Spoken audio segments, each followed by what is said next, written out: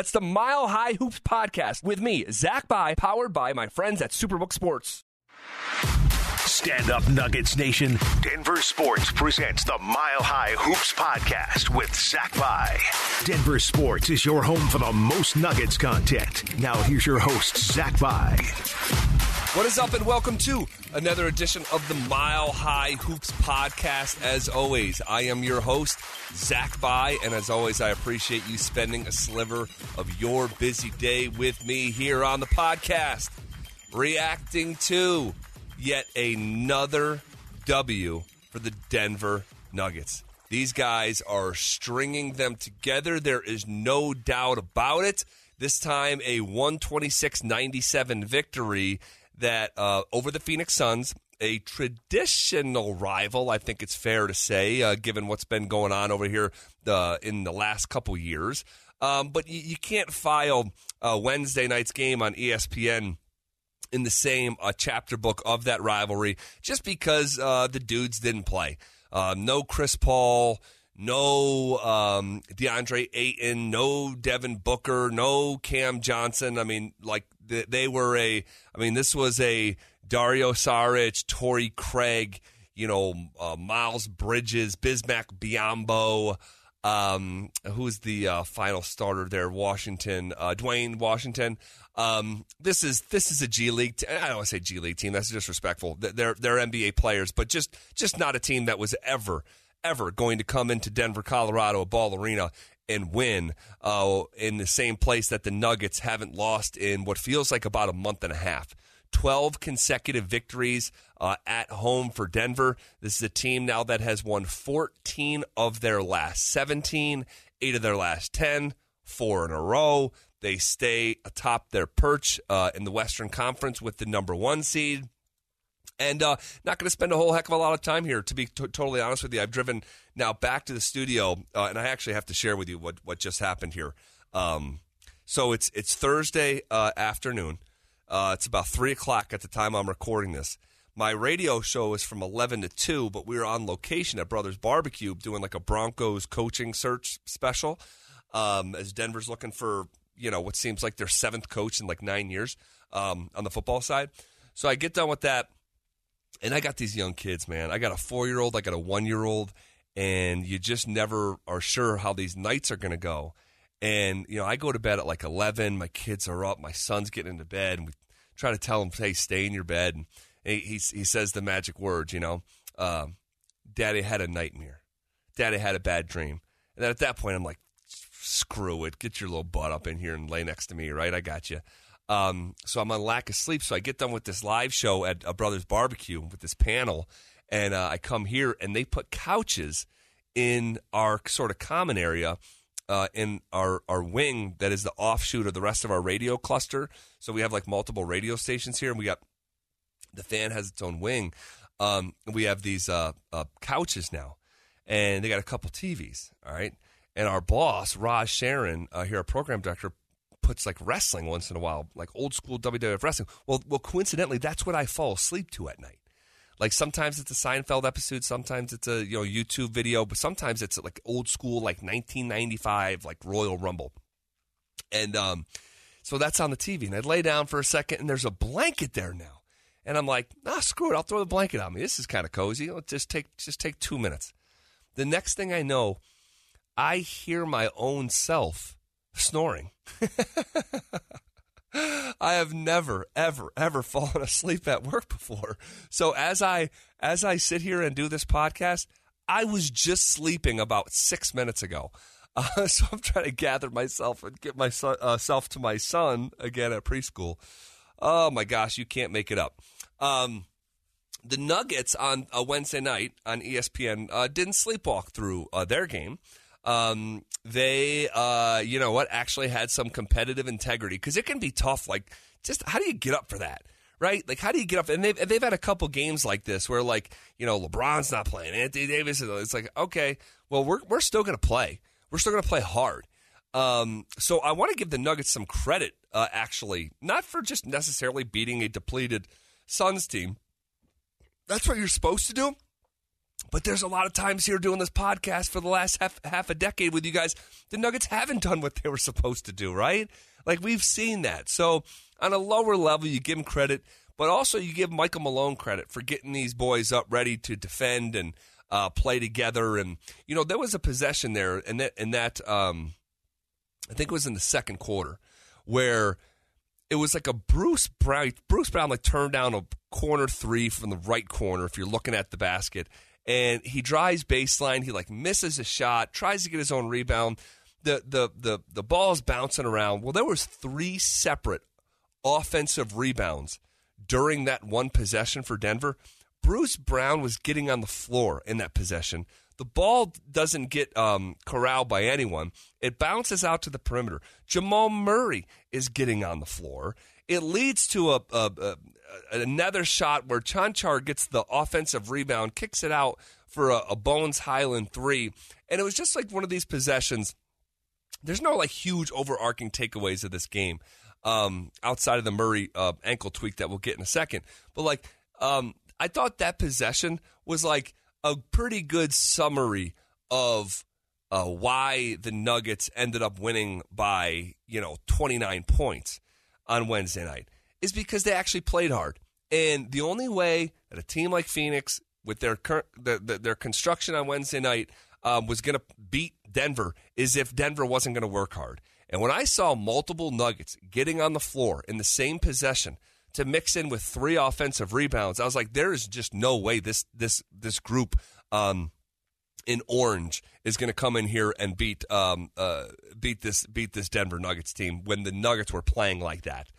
Couple other things here I want to get to. On the broadcast, I thought this was very noteworthy.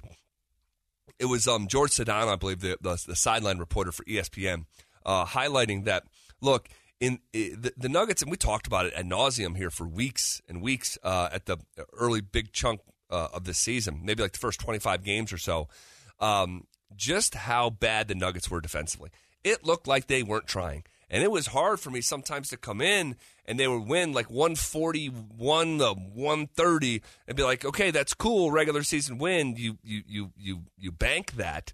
But that doesn't even look remotely like winning basketball on that other half of the floor that really matters a lot.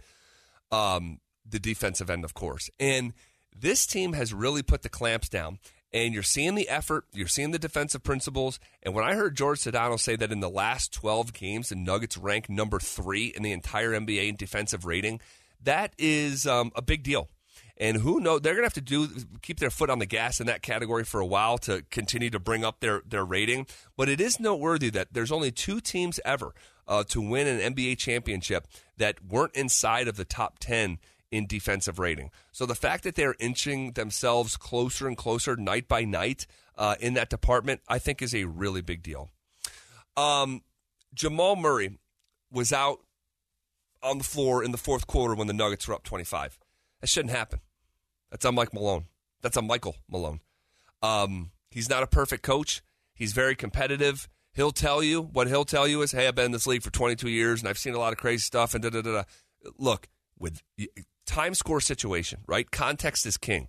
That Suns team was not coming back from down 25 points in the last 11 minutes of the game.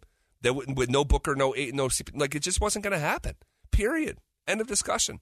So, hopefully this is not a serious thing. Little ankle tweak. I don't think it is.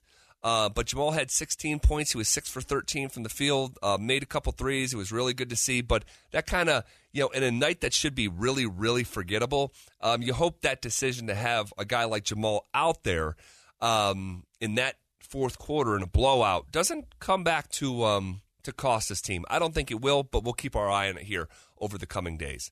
KCP and Bones Highland were so fun to watch on Wednesday night. Those guys with their quick triggers, especially in transition, and Bones off a DHO, you're never safe. And he's like 6 feet behind the line with some of these, and they're just bombs. But I thought both those guys were really fun to watch. Bones went for 21 points, 5 of 7 from 3, had 4 assists. to just one turnover. Contavious Caldwell-Pope, 4 of 5 from 3 for his 15 points. No one on the Nuggets had a better plus-minus than KCP's plus 26. That was fun. Going back to Jamal, though, real quick, I have this in my notes because I heard this phrase in pregame. I heard it at halftime. I heard it in the postgame.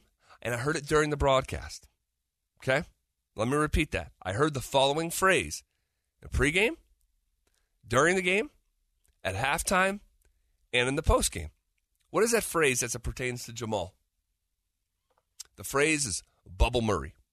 Everyone knows the phrase. It's been bandied about for a couple years now. It was a legendary moment.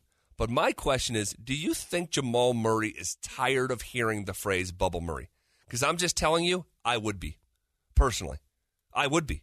Jamal Murray was a first-round draft pick and has been in this league since 2016, okay?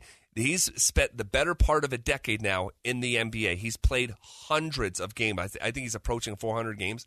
I would not want to be defined by a 2-week period. Simple as that. Maybe it was 3 weeks. Whatever. But when my career is such, I would not want to be defined over a 3-week span. But it is a testament to where the basketball community collectively is kind of at until Jamal breaks through whatever the barriers that he needs to break through. There aren't really definitions to them, right? They're intangible. You can't see them. You can't measure them. That's why we keep on, asking the question, well, is Jamal all the way back? Is he not? Well, this game sucked. Maybe he's not back. Oh, no, he scored 34. Is he back? Oh, he scored blankety-blank over 2 games over Houston. Is that the runway for him to be back? We keep asking the question, and we're going to until it's no longer relevant, and he's just the best consistent version of himself. That Bubble Murray phrase is like now motivation. That's the way I'd be looking at that thing. He's a good player, and he needs to continue to just keep stacking bricks, keep stacking nights of just really good basketball and not constantly living in this revisionist, remember that 3-week stretch back in 2020. Like, it's 2023 here, and obviously a lot's happened since then, right? Major injury, tons of time, working your way back, going back through the growing pains.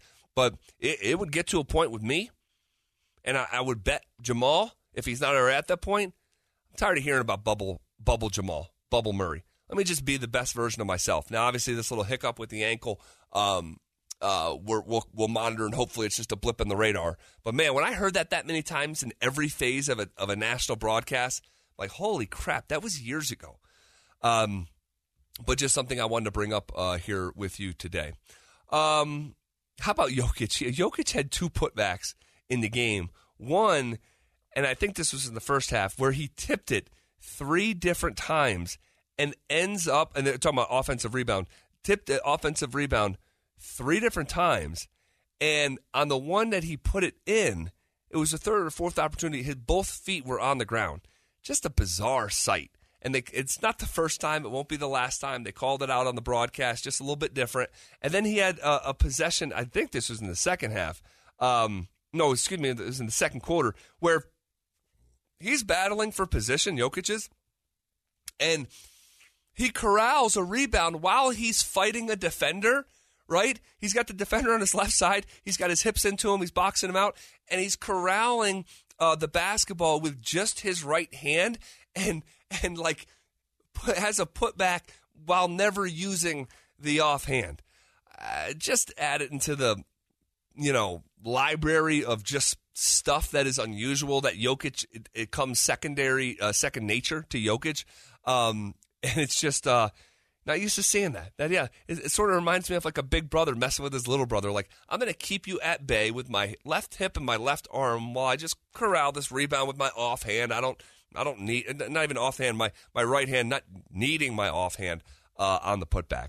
Jokic's numbers on Wednesday night were 21 points, 18 rebounds, and 9 assists. So nearly another triple-double. He was hyper-efficient yet again, 10 of 15 from the field.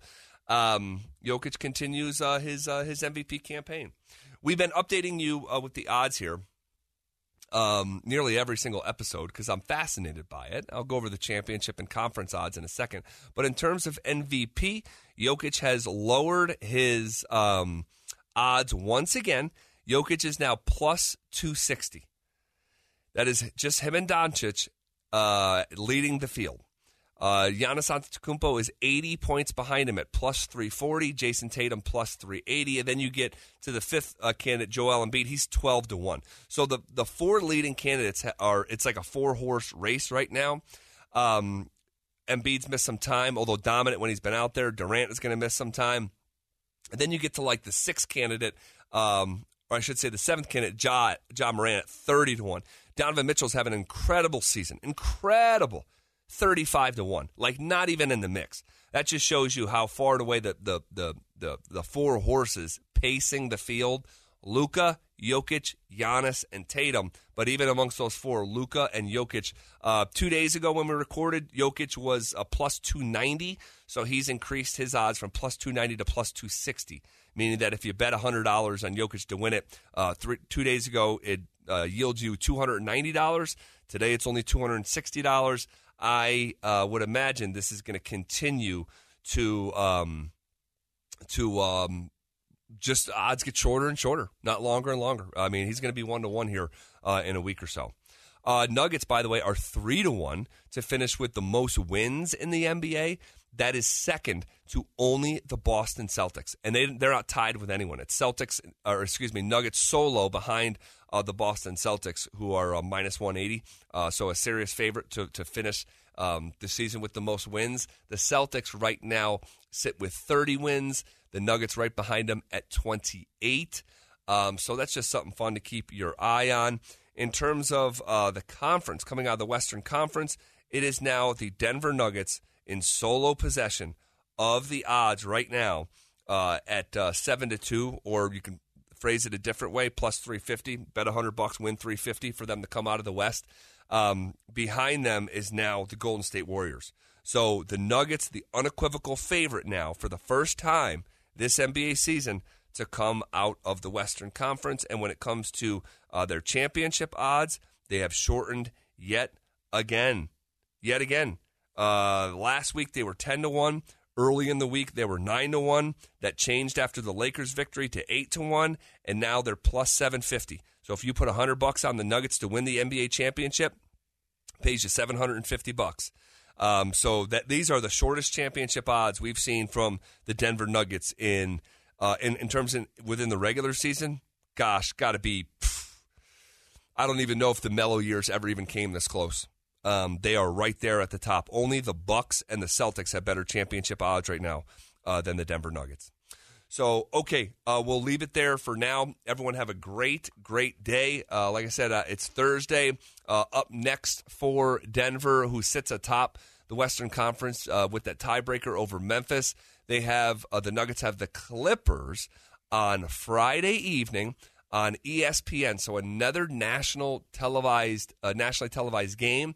It's in the late window, Friday evening at 8 o'clock here locally. That'll be a late 10 o'clock start back on the East Coast. 7 o'clock for the folks cheering for the Clippers out there on the left coast. That game is in Los Angeles. And obviously we know how this past week went last Thursday, 7 days ago. The Nuggets absolutely launching the Clippers into the sun with a 122-91 victory. Expect the Clippers' best effort if they do play those guys, given what happened within the last 2 weeks. And then after that, it'll be Sunday at home against the Orlando Magic, followed by the Portland Trailblazers at home on Tuesday. And then the next thing you know, you're playing the Minnesota Timberwolves on national TV again in the middle of next week on ESPN. So fun little stretch. Have one road game come back for, I think it's 5 consecutive home games following this road Clippers game. Orlando, Portland, Minnesota, Indiana, Oklahoma City, a chance to really stack some wins here over the next week and a half or so. So, okay, we'll leave it there for now. Everyone have a great rest of your day. Have a great weekend. And whatever happens on Friday in Los Angeles and then Sunday at home against the Orlando Magic, we'll be talking about it early next week right here on the Mile High Hoops Podcast. Thank you for tuning into the Mile High Hoops Podcast powered by Superbook Sports. Until next time.